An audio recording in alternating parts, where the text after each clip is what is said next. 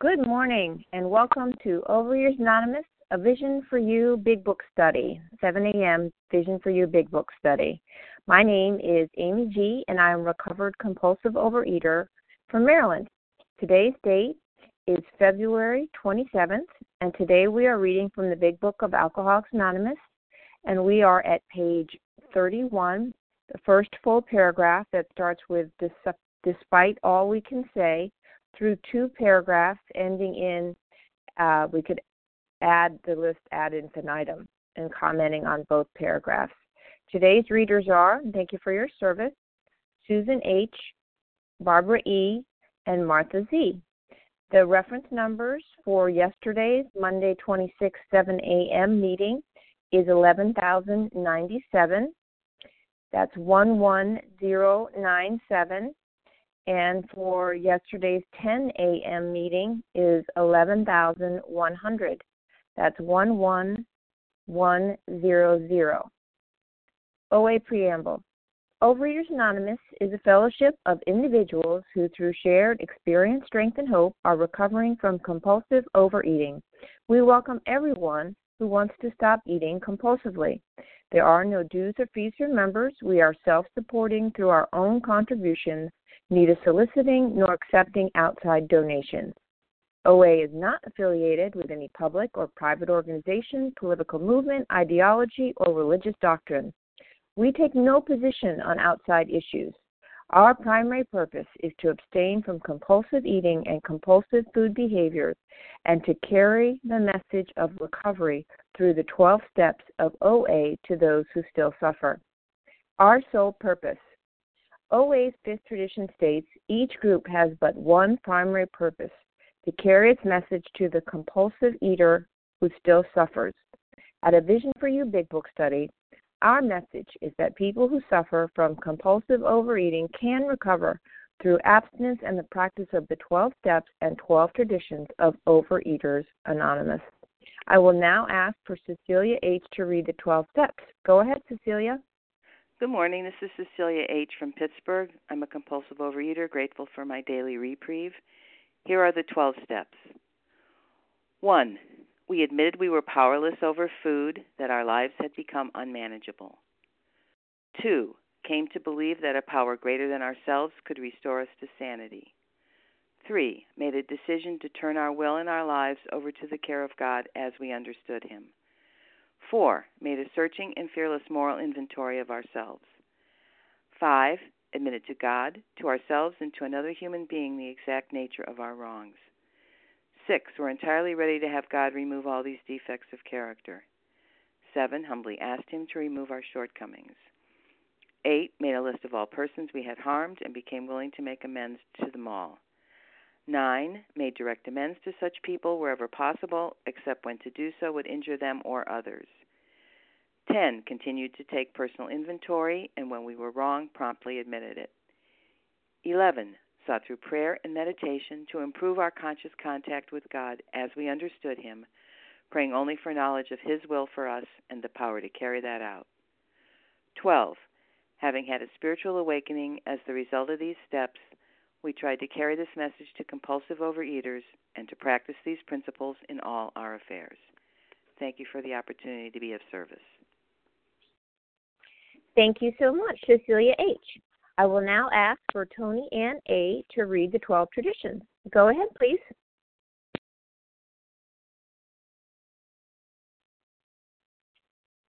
Tony Ann, press star 1 to unmute. Sorry about that. I'm talking away. Good morning. This is Tony Ann, a recovered compulsive overeater from Montclair, New Jersey. 1. Our common welfare should come first. Personal recovery depends upon OA unity. 2. For our group purpose, there is but one ultimate authority, a loving God, as He may express Himself in our group conscience. Our leaders are but trusted servants. They do not govern. 3. The only requirement for membership is a desire to stop eating compulsively. 4. Each group should be autonomous except in matters affecting other groups or OA as a whole. 5. Each group has but one primary purpose, to carry its message to the compulsive overeater who still suffers. 6.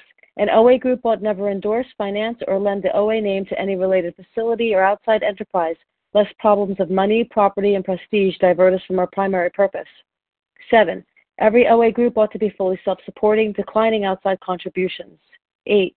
Overeaters Anonymous should remain forever non-professional, but our service centers may employ special workers. 9. OA as such ought never be organized, but we may create service boards or committees directly responsible to those they serve.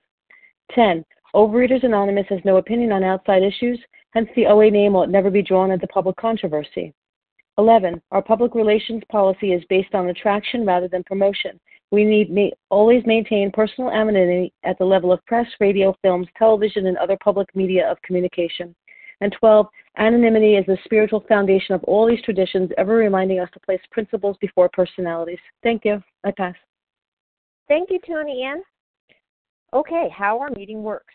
Our meeting focuses on directions for recovery described in the Big Book of Alcoholics Anonymous.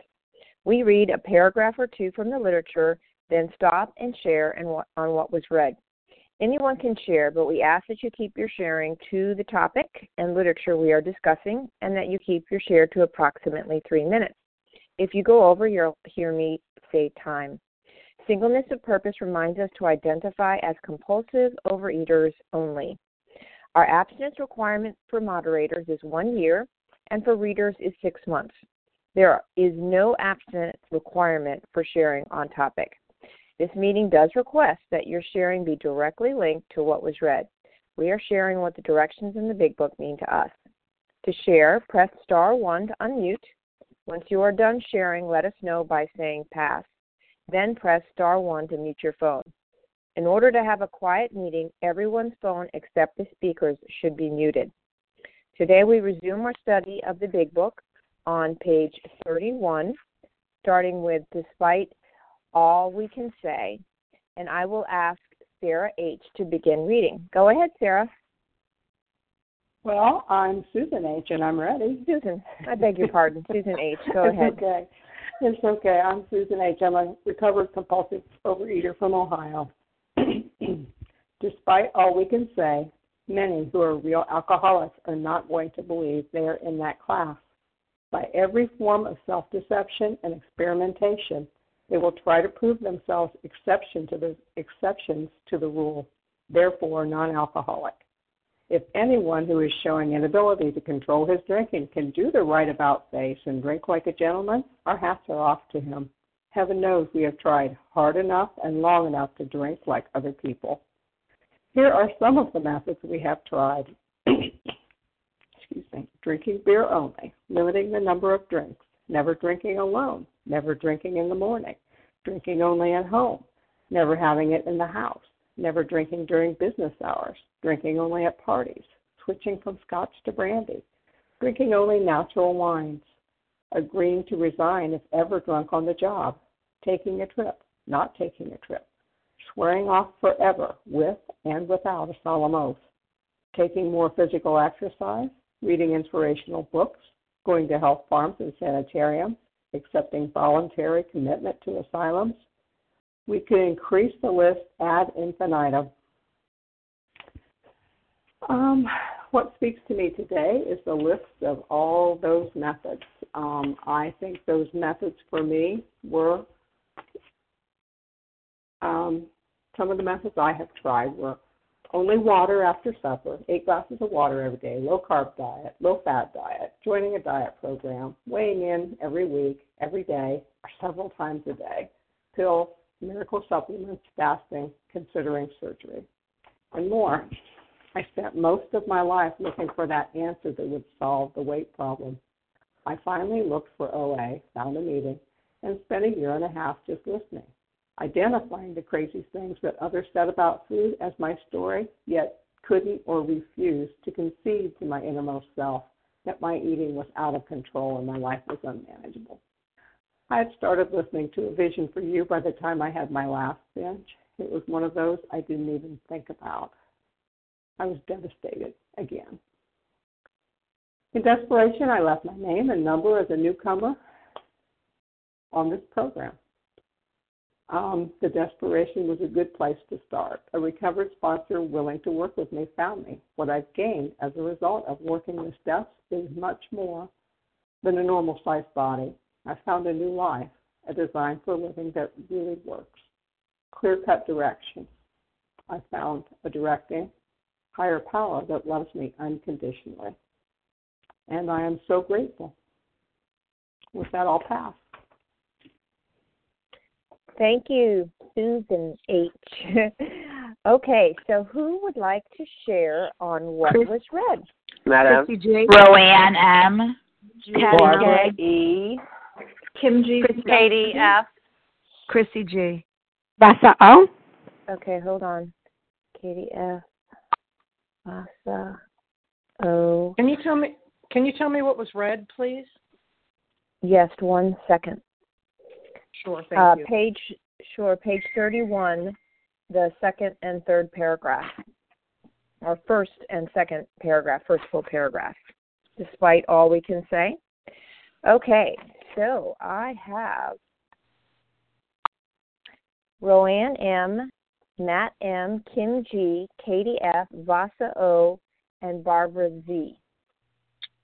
Let's go with that group. Roanne M., followed by Matt M. I think it was Roanne M. Yes. Hi, good morning. This is Roanne M. I'm calling from New York, gratefully recovered compulsive overeater. Grateful to be on the line. I love these paragraphs because I have to remember that I am bodily and mentally different from my fellows. More about alcoholism, that's in the first paragraph. And I have to believe that I'm in that class. And by every form of self-deception and experimentation, they will try to prove themselves exceptions to the rule. I tried everything, every single method to prove that I could control and enjoy at the same time my eating. But if I was controlling it, I was not enjoying it. Exceptions to the rule, therefore non-alcoholic. I'm not an exception to the rule. I have this thing. I'm not unique. I have to take actions every single day so that I can have a reprieve from this spiritual malady. If anyone who is showing inability to control his drinking can do the right about face and drink like a gentleman, our hats are off to him. Boy, did I try every single diet, being hypnotized, going to retreats. I even had a surgery. I had a bariatric surgery, which is not something I even like to talk about. But because of program, I had the lap band surgery, and I had the lap band removed because it caused me so many health problems. And the lap band did not fix my head. And it's a mental disease. It's a physical allergy, and it's a mental twist. And no surgery, no diet, nothing will fix this illness. I need God. Every single substance just makes the God-sized hole even bigger. Here are some of the methods we have tried. Drinking beer only, limiting the number of drinks, never drinking alone, never drinking in the morning. All of those methods, none of them work. OA is the last stop on the bus for me. I had to have a spiritual awakening as a result of these steps. I am a different person today than I was when I walked in these rooms. I'm not the same. I needed God. The first thing I have to do in the morning is to connect to my higher power.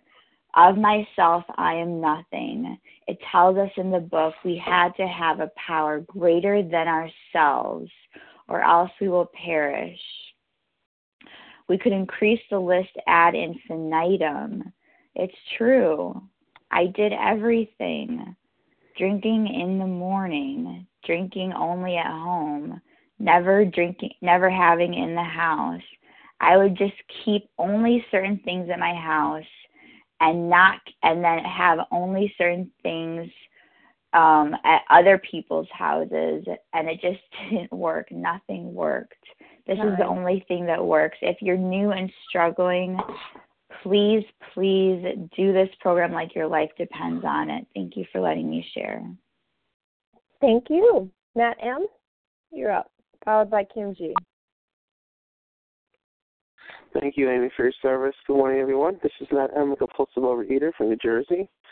Yeah, all those different methods that we tried, I'm definitely a person who's gone to extremes at certain times. I even thought of getting surgery as one of my choices here, you know. So I've lied to myself, deceived myself for so many years that I'm not really like you people. I just have a lot of ego and a lot of weight to lose, you know, that's all. There's nothing really wrong with me. Once I lose the weight, I'll be fine.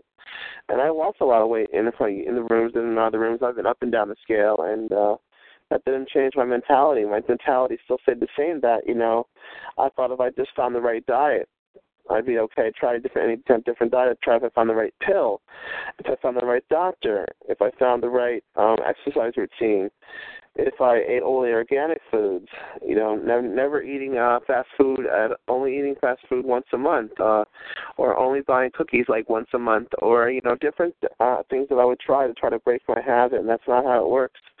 You know, there's certain foods, unfortunately, that I have to say goodbye to, and I did say goodbye to, and it's not easy because my brain still functions and wants those foods, but you know, so I'm not finished with the process yet. But you know, it's one of those things that I have to realize that, you know, that extra food, a little bit of extra food, or going to any different restaurants, picking different restaurants and stuff like that, going to have good food for me to eat that I can eat on my food plan. It's not always a good thing, you know. Sometimes I have to say no to myself and to my friends, and I hate doing that. But I have to realize that I come first. I have to come first right now until I finish this process. Then I can go out and help others. If I don't take care of myself, if I don't put the oxygen mask on myself first, I can't be of usefulness to anybody else. But I can still be there for other people to try to support them in their hour of need. And with that, I'll pass. Thank you. Thank you, Matt M. Kim G., you're up, followed by Katie F. Good morning, Amy. Good morning, all. My name is Kim G., and I'm a recovered compulsive overeater from South Jersey. By every form of self-deception and experimentation, you know, this reminds me of the doctor's opinion. You know, I cannot differentiate the true from the false. My alcoholic life is the only normal one. You know, these are the excuses that I use. You know, in any compulsive program, I think we define disease by consequences, and it's a way for us to identify out. I always use Harlan. You know, Harlan was 700 pounds. I don't need to do what Harlan does. I was never that big. You know, I would use in my bulimia. I didn't throw up as much as my sorority sisters, so I can't be bulimic. Oh my God, you know, I was your intergroup chair. You know, I've been a speaker at retreats. I've done special editions. I've been a moderator, and I've seen people tumble into relapse because, oh, that can't be me. That doesn't apply to me. You know, I think to myself, you know, in my obesity, I remember at a time I only had mirrors that would show me from the neck up, and that way I could just ignore what my body looked like. You know, I would think, well, if I don't eat in front of people, then people aren't going to know that I'm fat. You know, at the age of 23, I went to the doctor because I knew I must have some rare illness because I was so exhausted all the time. My knees were hurting me. And I remember going over and looking at my chart, and my diagnosis was morbid obesity. You know, in my bulimia, one of the ways that I would do is I'd have what I considered a reasonable meal, and then I'd eat a bunch of carrots, and I personally can't stand carrots. And then I would binge on what I wanted to, and I would throw up until I saw the carrots because that seemed reasonable. You know, I have a bad hip, but I would run 10, 12 miles on a Saturday morning, and I wouldn't be able to walk until Sunday night, but I needed to do that penance in order for my bulimia to work. You know, even when I was underweight, you know, I remember one time going to a store, I was a size 2, and my size 2 were starting to get loose. And I asked her what for a smaller size, and they said I couldn't have it. I broke down in tears. I was crying hysterically and asking this 17-year-old salesperson, what am I supposed to do if you don't have a smaller size? You know, and I remember too, me and my sponsor, the last time I was in relapse, which lasted over 5 years before I became recovered, I remember the moment I broke my abstinence. We went to lunch together and we had a salad. I personally and my sponsor were allergic to flour. And she ordered a salad and had tortilla chips on the top. And I said, what are you doing? And she goes, I decided I was taking this way too seriously. I'm only allergic to white flour. I can have other flours. And I'm like, oh, okay, because if my sponsor can have it, I can have it.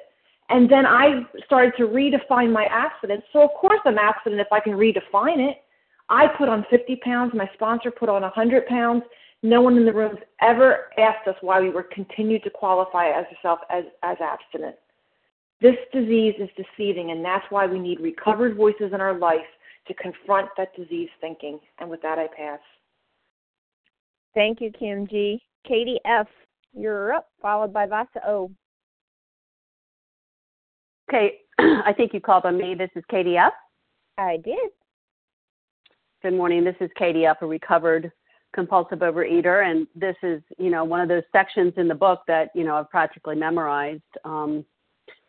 And, my problem was, as I started my compulsive overeating, my career of trying diets and losing weight when I was 9 years old. So normal was not anywhere in my life. I never knew what it was like to be normal. And that was my big quest, was to find the perfect diet so that when I lost the weight, which, was 10 pounds, then 20, then 30, up to needing to lose 70 pounds, by the age of 27, my goal was always to then be able to eat like normal people. And of course, my brain wasn't like a normal person. So all of these methods that I tried, if my goal was to then to be able to eat like normal people, it didn't matter what I tried. It didn't matter what diet I was on. I was going to end up back where I was. And that's what happened time and time again, in the rooms, out of the rooms, paying someone, not paying someone, writing my food down, not writing my food down, calling a sponsor, not calling a sponsor. It didn't matter what I did. It didn't work when my end result, my goal, was to someday be able to eat like a normal person. And I never believed that I would ever not want that as my goal. I had to divorce from all of my thinking, not just my thinking about certain foods or certain, I just didn't know what I didn't know. And I couldn't see that I was going to be able to stay away from these foods, be around these foods, make these foods, serve these foods, and not care. I had no idea that I would have the freedom from the food that I have today. Most alcoholics don't become bartenders. But with food, we have to prepare food in our lives. Maybe some people don't ever have to prepare food for other people, but most people do. And the good news is I'm not a slave to that mental torture of wanting that food that I'm giving to other people, that I enjoy my food. I have put down every food substance that was a trigger for me, and there's still food left to eat that I enjoy, but I don't want more of when the bowl is empty. And I'm just so grateful. And I'll pass. Thank you, Katie F. Vasa O., your turn, followed by Barbara E. Thank you, Amy, for your service, and good morning, everyone. I'm Vasa, grateful, recovered, compulsive overeater, calling from Florida. And before I came to Overeaters Anonymous, and I tried all these things, how to control my food addiction, it's like the alcoholic, but I really did not understand. I didn't know I had a disease. I didn't know they called it food addiction. I didn't know they called it eating disorder. I didn't know anything about the allergy. I didn't know. I just did not know what I did not know. I was shocked to find out it was a disease and I had the allergy. It was just, in many ways, I was so grateful to hear about it. Finally, at least, I said, okay, at least I know who I am, and what I'm doing, because, I did not know. So I'm, okay, so what can I do about it? But anyways, I did all these crazy things, putting the dieting, starving, over-exercising. I even have stuck my fingers down my throat a few times. I didn't have money to replace the food, so I stopped doing that, and I threw myself into over-exercising, running, playing tennis, outside singles, playing singles, and burning all the calories I felt then I could go home and I can reward myself with the food. But even before I came to OA, I remember reading in Dear Abby years ago, I don't know how long before, she said people that were struggling with food, they could go to Overeaters Anonymous. But I didn't think I was that bad yet, because I thought I needed to be like 50 or 100 pounds overweight to belong there. But it was getting progressive. But I'll never forget when I read that article, I didn't think I was one of those people yet, And it is by the grace of God by the time I came to Overeaters Anonymous. And it was getting progressive, I was like 30 pounds overweight, trying to control it by doing all the things that I was doing. And there were like a couple more things I wanted to do, like maybe the gastro bypass, or go to a hypnotist, or have my jaws wired in those days. And I was just too embarrassed to go to a doctor or something. And I heard people going to a hypnotist, but I was too afraid to go. He might not bring me back, But anyways, I am just so, so grateful. I don't have to do those behaviors any longer.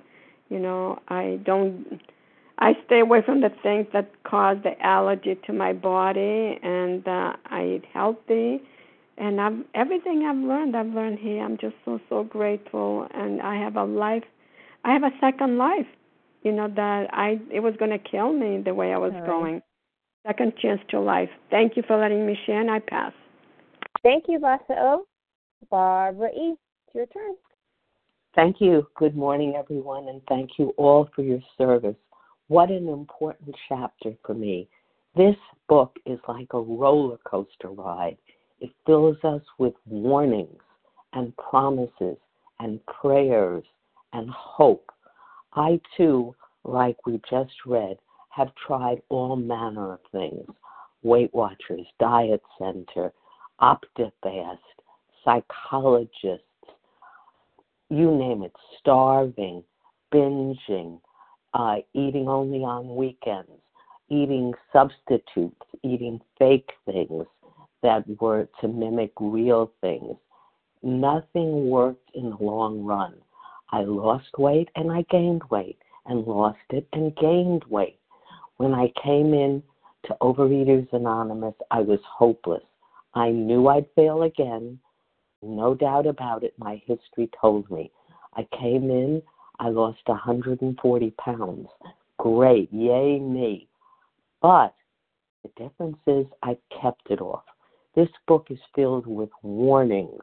If an alcoholic failed to perfect and enlarge his spiritual life through work and self-sacrifice for others, he couldn't survive the certain trials and spots ahead. That's on page 14. The feeling of sharing in a common peril is one element in the powerful cement, but in itself that would have never held us together. Page 17. But then we have the acceptance prayer on page 417, and the promises. The promises, we're going to know a new freedom and a new happiness. When I came into OA, I knew I was a compulsive overeater, but what I didn't think was that I needed a God, a power stronger than myself, to help me to get abstinent. I had to realize, I had to humble myself.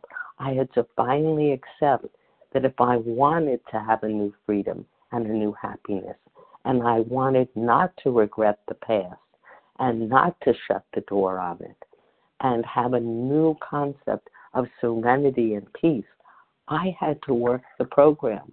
I had to go through the warnings, go through the promises, go through the prayers. I had to engage in the 4 Ps. I had to pause. I had to pray. I had to ponder. I had to proceed. I had to use the set-aside prayer to ask God if it is His will for me to overcome my many, many liabilities that I encountered during the day.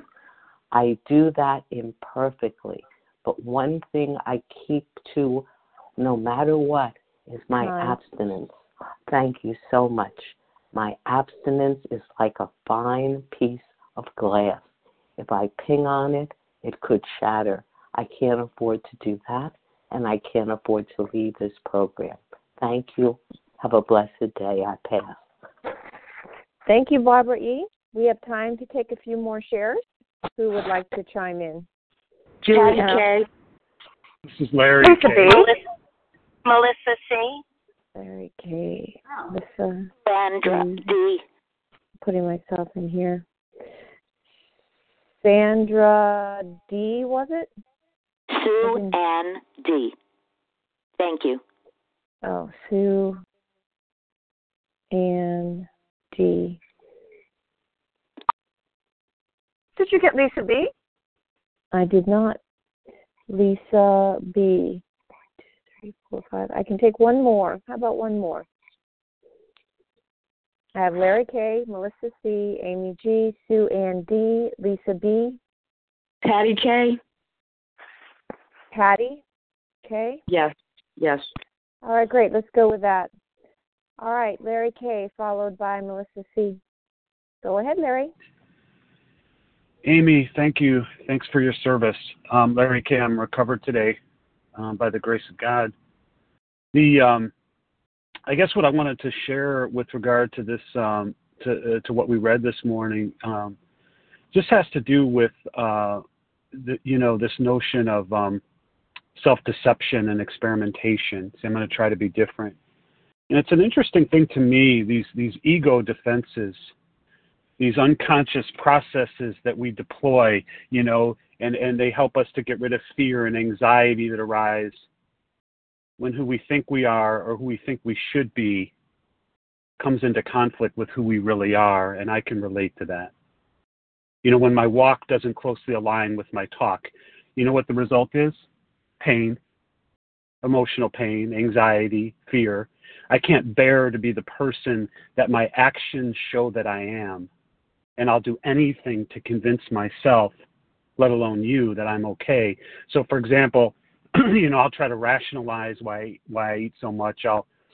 Hey, if you had a childhood that was abusive like mine, you'd binge as well. If you had a marriage like mine was, you'd stuff your face too. If you had the financial difficulties that I had, you'd vomit in a stall, wouldn't you? Doesn't anybody? If you were teased like me as a child, let's say, of course you'd eat until your eyeballs hurt. Who wouldn't? And eventually I'm going to repress these notions. I'm going to blot out any notion of pain and simply look for evidence that what I'm doing is normal, and it becomes my normal, and everybody does it after all. And one of the greatest oracles of the ancient world was the Oracle of Delphi. And what was inscribed in the temple of Apollo was a simple 2-word command. I like that 2-word command. It's know thyself. This program, these steps, these actions allow us to know ourselves. If the obsession's been lifted happily, but I'm still assassinating the character of everyone, I'm the judge and the jury of everyone, and everybody makes me irritable, and it's never me, it's always you. I can always see that it's you, and it's never me. Is that the recovery that I want? No. Perfection? No. We're all human. But is that the recovery I want? Of course not. And these actions, these steps, allow us, by the grace of God, to have a different type of peace and serenity and tolerance and love. And for that, I'm grateful to know thyself. Thanks. With that, I'll pass. Thank you, Larry. Melissa C., your turn. Hi, good morning, Amy. Thank you for your service. Good morning, everyone. It's Melissa C., recovered compulsive overeater in New York. And, so this, ability to deceive myself, this self-deception, this disease makes me into a liar. And the person that I lied to the best, or look to lie to the best, is myself. Because when you're eating compulsively, behaving in a way that, really is outside what you want for yourself. From my experience, I had to tell myself a lot of lies to give myself permission to do the things that I was doing. And, the ability to lie to yourself, it's easy because, this disease exists in my mind. And so the lies that I can create, well, I can believe them because I'm creating them. I know the exact correct one for any given situation. So it could be, I'm on vacation. Of course you're going to eat. It could be you're at a wedding. Of course you're going to eat. It could be you're sad, you're angry, you're nervous. Any situation, I have the lie ready. It's in my pocket, ready for me to take out, and it's believable. And then the experimentation. I think for those of us with this particular addiction, with this food compulsion, I've done loads of experiments. They're called diets, and they're really appealing because the rest of the world does them, and the rest of the world who may or may not have my problem pushes and supports them. So I was constantly looking for a new trick, and I had to experiment. I could read about what to do, but until I've done it, until I've actually tried it, I don't have the data. It's like I don't have the data that applies to me. So my experimentation, I think, although painful, and sometimes I wish that, I wish I didn't quite have to suffer so long. Every time I experiment, I learned. I learned just how cunning and baffling and powerful this disease is. So that, hopefully the next time I didn't need to conduct that same trial again. And that's been my experience. I'm coming home from being away on a vacation where I was 100% abstinent and happily abstinent and of service. And that's new. That's still relatively new. It's 4 years that I've been doing that rather than eating compulsively on a vacation. And thank you. With that, I'll pass. Great. Thank you, Melissa C. My name's Amy G. I'm a recovered compulsive overeater from Maryland. I had to just jump in here. So these are some pretty extraordinary methods that are being tried here to stop the drinker, and I can certainly relate to those, as others have mentioned, about the eating. And I guess the question bears asking here, why didn't these methods work? And I know for me, and it says it somewhere in the big book, I just can't think of the page off the top of my head, that the drinking was but a symptom. The problem was me. And as we talked about in the doctor's opinion, it says here at the top of this paragraph we're reading, the real alcoholic, the real compulsive overeater has a twofold disease, a physical allergy and a mental obsession. And the greater aspect being the mental obsession. I could certainly relate to all of these methods being tried and that people have mentioned, and then some. But it doesn't matter if I try a solemn oath or whatever, but because of my thinking, my obsession with destructive eating, denial, delusion, defiance, self-deception, all of those would come to play. My sick mind couldn't fix my sick mind. It says that we have warped our minds with such an obsession for destructive eating that only an act of providence, working these 12 steps, in my humble opinion, relieves me of that. I can try all of these methods, but all I'm doing is addressing the symptoms, the manifestation of the disease within me. So if I can't go on a new diet. It's like putting a Band-Aid on a bullet wound for me. It doesn't do anything because all I'm doing is addressing the eating. That's all I'm trying to do, and I'm trying to throw everything at it, like my willpower and these solemn oaths and not going to buffets anymore or not eating after 7 o'clock or exercising 7 hours. I mean, all of those things, binging, purging. I mean, I name those, being addicted to amphetamines to try to control my weight. It was my methods of trying to control something that I had no control over because of my mental obsession, because of that mental twist.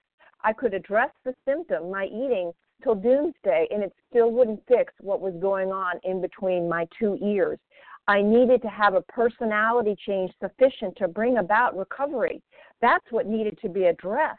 I needed to address the illness within me and my thinking, not addressing the food. And until I did that, I was never going to recover. Thank God for this program that showed me another way, because I am a real compulsive overeater. I think he's very significant putting that word there, real compulsive overeater, because I had to concede that to my innermost self, that was who I was. And I better learn through the process of doing the 12 steps if I was ever going to recover, because these methods would never work, and they never did. And with that, I'll pass. Okay, Sue Ann D., it is your turn.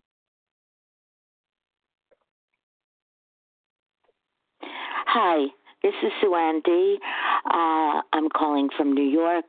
I am a compulsive overeater, and I'm going through a really difficult time right now.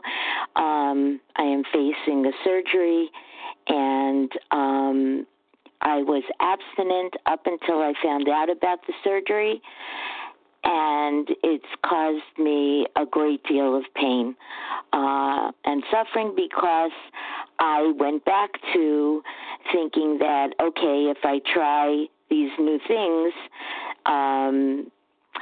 I'll just change my food plan a little, because after all, I deserve it. I'm in so much pain. So if anyone has been in that situation and have any suggestions, I would greatly appreciate it, of how to handle 2 surgeries back to back and remain abstinent. With that, I thank you all. I thank you for your service. Pass.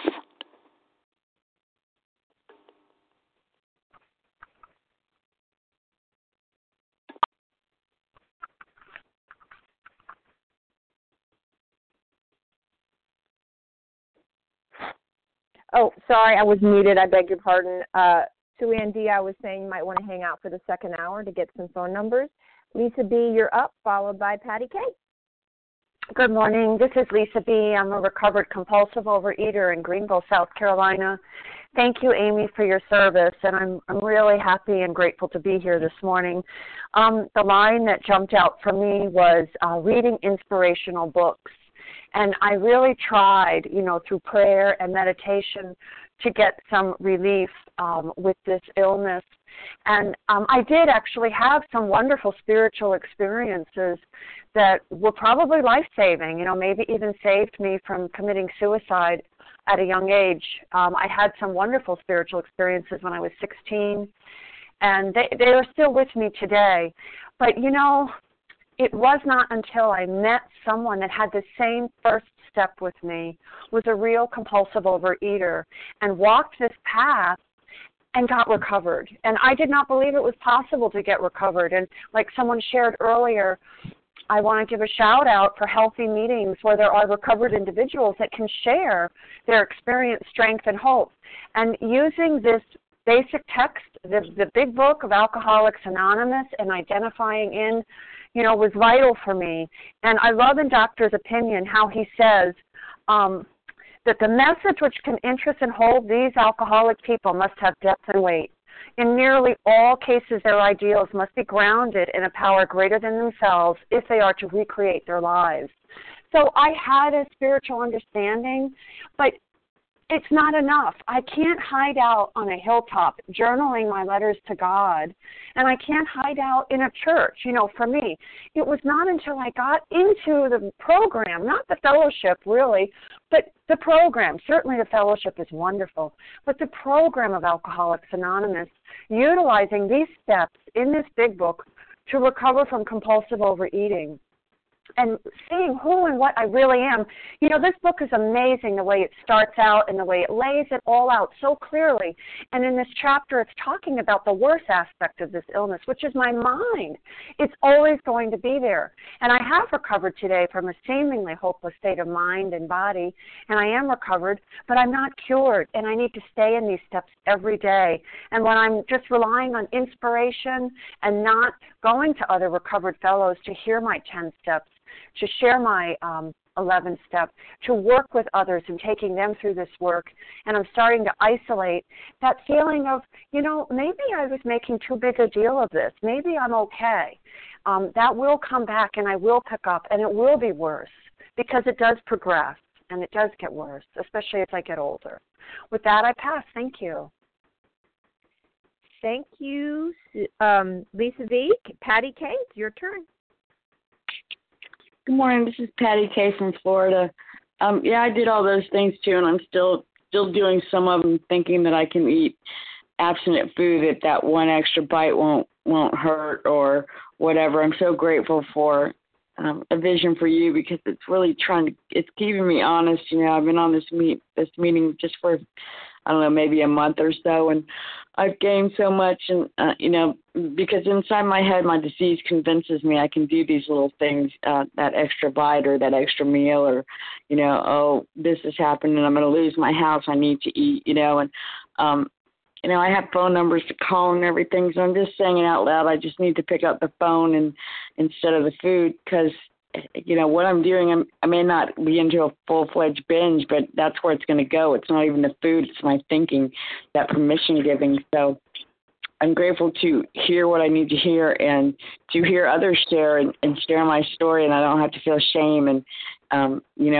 some of the things that are said, like, yeah, I get that, So thank you all for being here, and have a great day. I pass. Thank you, Patty K.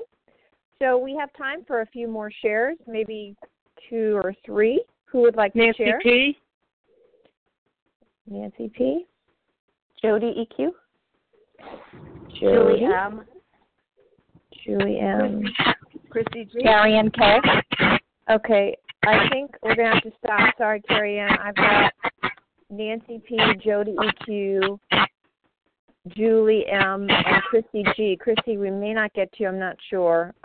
Go ahead, Nancy P. You're up.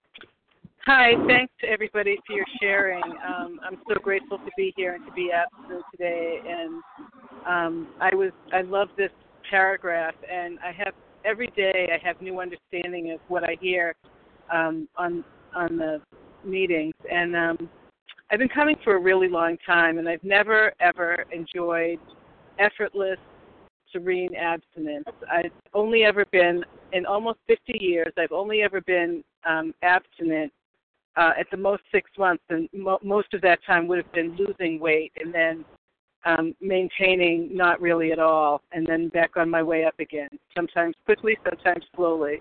But it was not until I could get completely honest, and that meant not even a wisp of dishonesty. And when I heard this, I always laugh when it says with and without a solemn oath, because that just seems to me to be tongue-in-cheek, who are you kidding type of, text. And that was like me. I would say, I'll only do this, or I'll only do that, or I'll only eat here, I'll only, all these excuses. And one thing that my sponsor said is, she said, write your alcoholic foods, and I wrote down that sugar was my alcoholic food. And previous to working with her, I was of the school that fifth or below. I was of the fifth or below school of thought, that if you ate sugar with the ingredient was fifth or below, that you could have that food.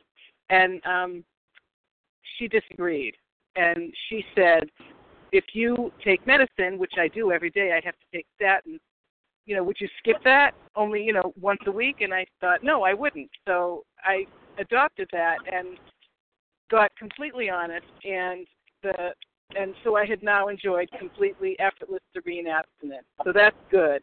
That allowed me time to work on the obsession of the mind. And what I used to do on my way to work every day, I worked about 6 miles from my house, and on my way to work, I would stop at a grocery store that was en route, and I would pick up a bunch of sugar and flour, donuts and bagels, that type of thing, that I could eat quickly in my car and stuff my face. And then when I got to my parking garage, I would take the bags and wrappers and whatever food was left, and there was a trash barrel in the elevator vestibule, so I would throw it away, I would dust off my hands, and I would actually say these words out loud. It's like it never happened. And then I would go to work, and I would have, dry mouth, from all the sugar and salt, and, and then I got honest, and now I don't do that anymore. And then the other night on the way home from work, on the way home from someplace, I saw a plumbing and sewage truck whose tagline was, as though it never happened. And I had to laugh because I thought to myself, I don't have to be there anymore. I don't have to say it's like it never happened. Today, I want to live my life every single day to the fullest. And I'm so grateful for everybody's sharing. I'm so grateful that I found a vision for you, and I cannot thank my sponsor enough. I'm a changed woman. Everything is different, yet nothing is different. I have the same life, but everything has changed. So thank you all. And I pass. Thank you, Nancy P. Jody EQ. You're up. Thank you. Thank you, Amy. Good morning, everybody. This is Jody EQ, gratefully recovered in California. So despite all we can say, many who are real alcoholics are not going to believe they are in that class. So despite all we are saying here on the line today, many who are listening may still not believe they are in this class.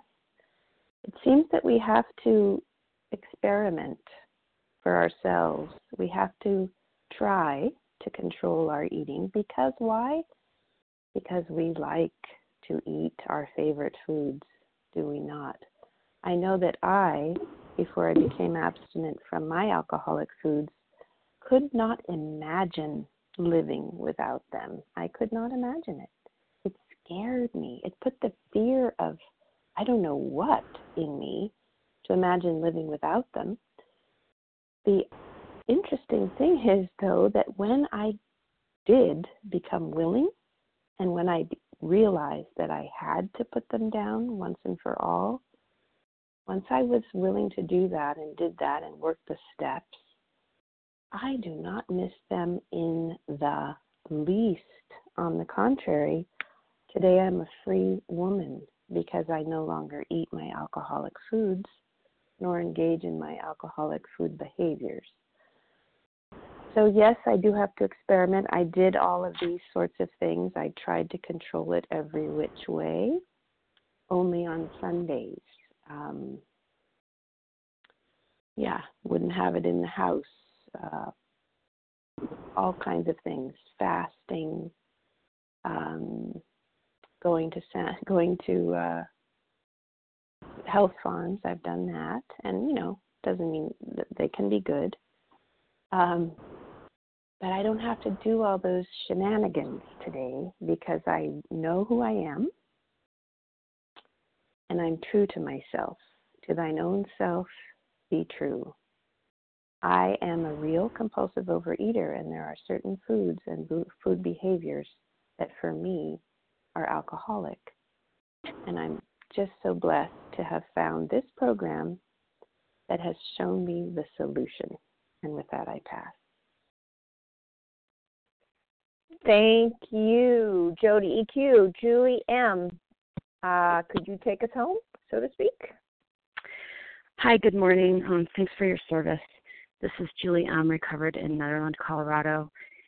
And when I hear the list of, all these excuses, it reminds me of my first probably 4.5 years in OA, where I had put down the sugar and I had put down the flour, and I had lost a considerable amount of weight because of that. And so I considered myself abstinent, yet I was doing all kinds of crazy things with high fat. And because my sponsor didn't think that you could have an allergy to cheese, and because, I never heard people talking about the things I was doing necessarily with this food, I didn't think I had a problem with it. Yet, this is the point that I want to make, is that it doesn't matter what anyone else's food plan is. It doesn't matter what anyone else, what sheet they hand me to follow. It's what am I obsessing about? What am I willing to drive, an hour out of the way for? I would shop for cheese like I was a connoisseur of food for some, gourmet magazine, yet I was considering myself abstinent. And so, it was really getting down to what am I going crazy about? What am I thinking about all the time? And reading through the doctor's opinion helped me understand that more than anything. And now that I have put down high fat, I'm finally truly abstinent. And with that, I'll pass. Thank you. Great. Thank you very much, Julie M., and thank you everyone who has shared. Please join us for a second unrecorded hour study immediately following the closing. The share ID for today, Tuesday, February 27th, is 11,101. That's 11101. We will now close with the reading from the Big Book on page 164, followed by the Serenity Prayer. Would Barbara E. please read A Vision for You?